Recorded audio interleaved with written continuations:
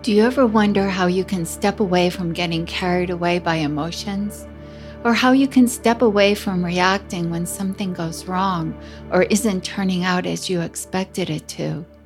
Or have you caught yourself reacting via automatic pilot and then wished you hadn't?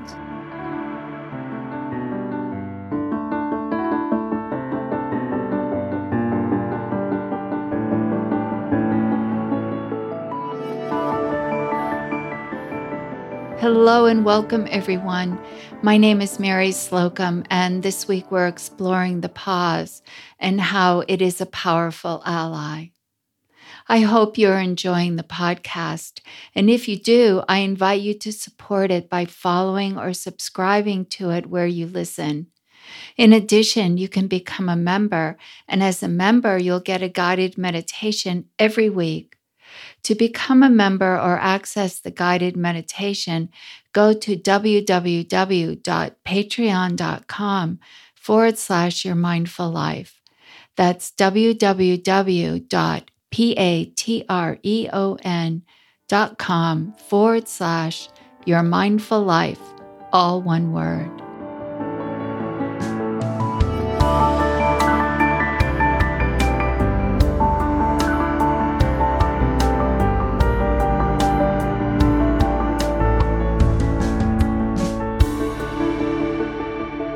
Your Mindful Life podcast. As we practice meditation, we train our minds to be aware of the moment, to cultivate mindfulness, and also cultivate how to respond to experience. Because we are aware, we are fully engaged and not running on automatic pilot. Automatic pilot describes that mind state in which reaction occurs ahead of being with what is happening in the moment. When we are in automatic pilot, we are disconnected from presence, from mindfulness. We carry out conditioned reactions that we have learned and now happen without us being aware of them. Always living our lives on automatic pilot leads us to never really living at all. We are more robotic than thoughtful. We dwell on the past or fly off to imagine the scary future rather than the present. Living our lives in awareness is living our lives in the present. When we are present in the now, we can respond appropriately. This isn't to say that automatic pilot is never helpful. It is. Some tasks are carried out perfectly on automatic pilot. We don't have to think about how to drive a car or tie our shoes or even type on the computer keyboard. But when in relationship with new and unexpected situations, automatic pilot isn't so helpful, especially when emotions are flowing through us. We all have conditioned reactions, especially emotional reactions. So we ask, how do we get from reacting to responding? We get there through the pause. In the heat of the moment, when we are reactive, it can be difficult to pause. To get there, we can bring our awareness to the breath. Taking a few long breaths calms the nervous system and unhitches us from reaction. It creates the pause. In the pause, we have the opportunity to ask, what's the feeling tone of this? Is it pleasant, like we just have to have this now? Is it unpleasant, like I hate this, I'm really angry? Is it neither pleasant nor unpleasant? We acknowledge how it feels, and then we can begin to gather more information. In the pause, then, we have time to inwardly ask the little question, what's happening now? This little question brings us front and center to what's going on. Maybe it is, I don't like this, or maybe it's, I just have to have this, or maybe it's, I don't care about this. Whatever is happening in the now leads us to an appropriate response.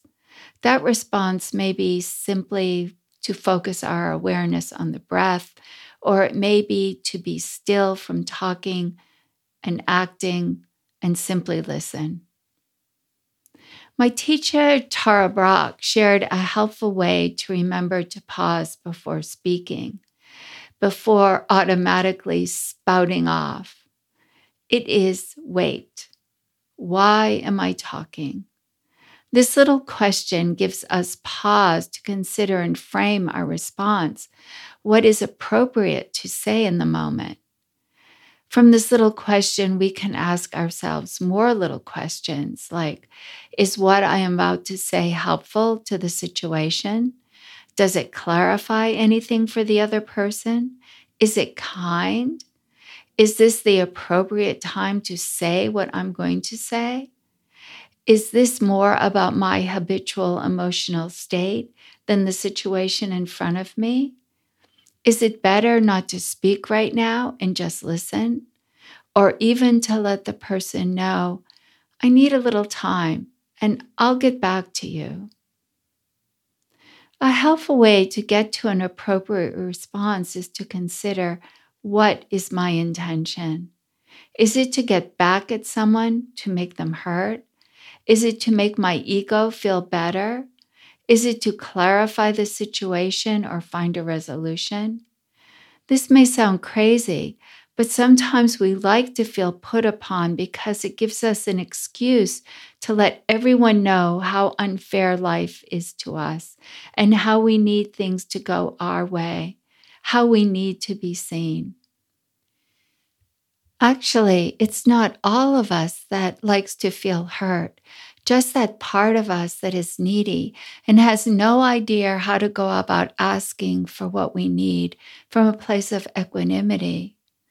This place doesn't realize that when we come from a place of presence, balance, and love, that our place and our belonging is reaffirmed.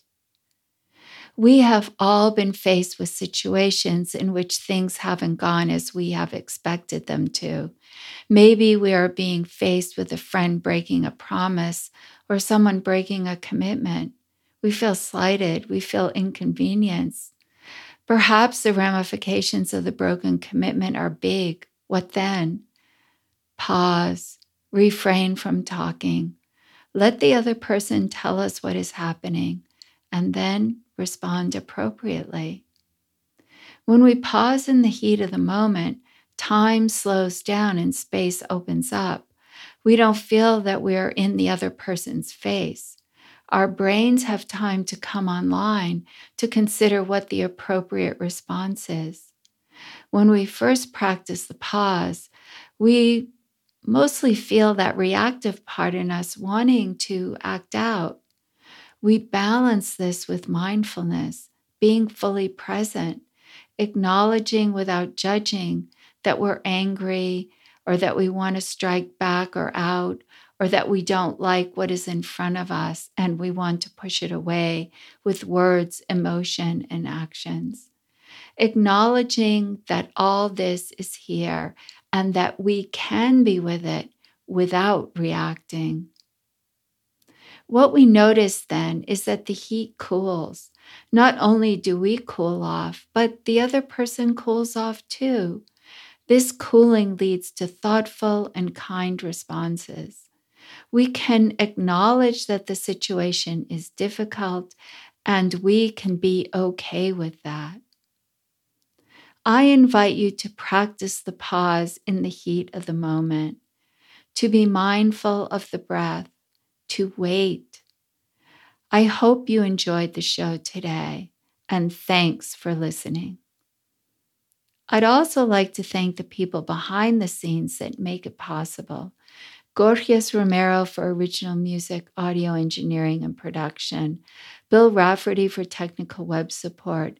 Ali Allen for logo and podcast cover design. And Margaret Haas for announcing the show. Be well, be mindful.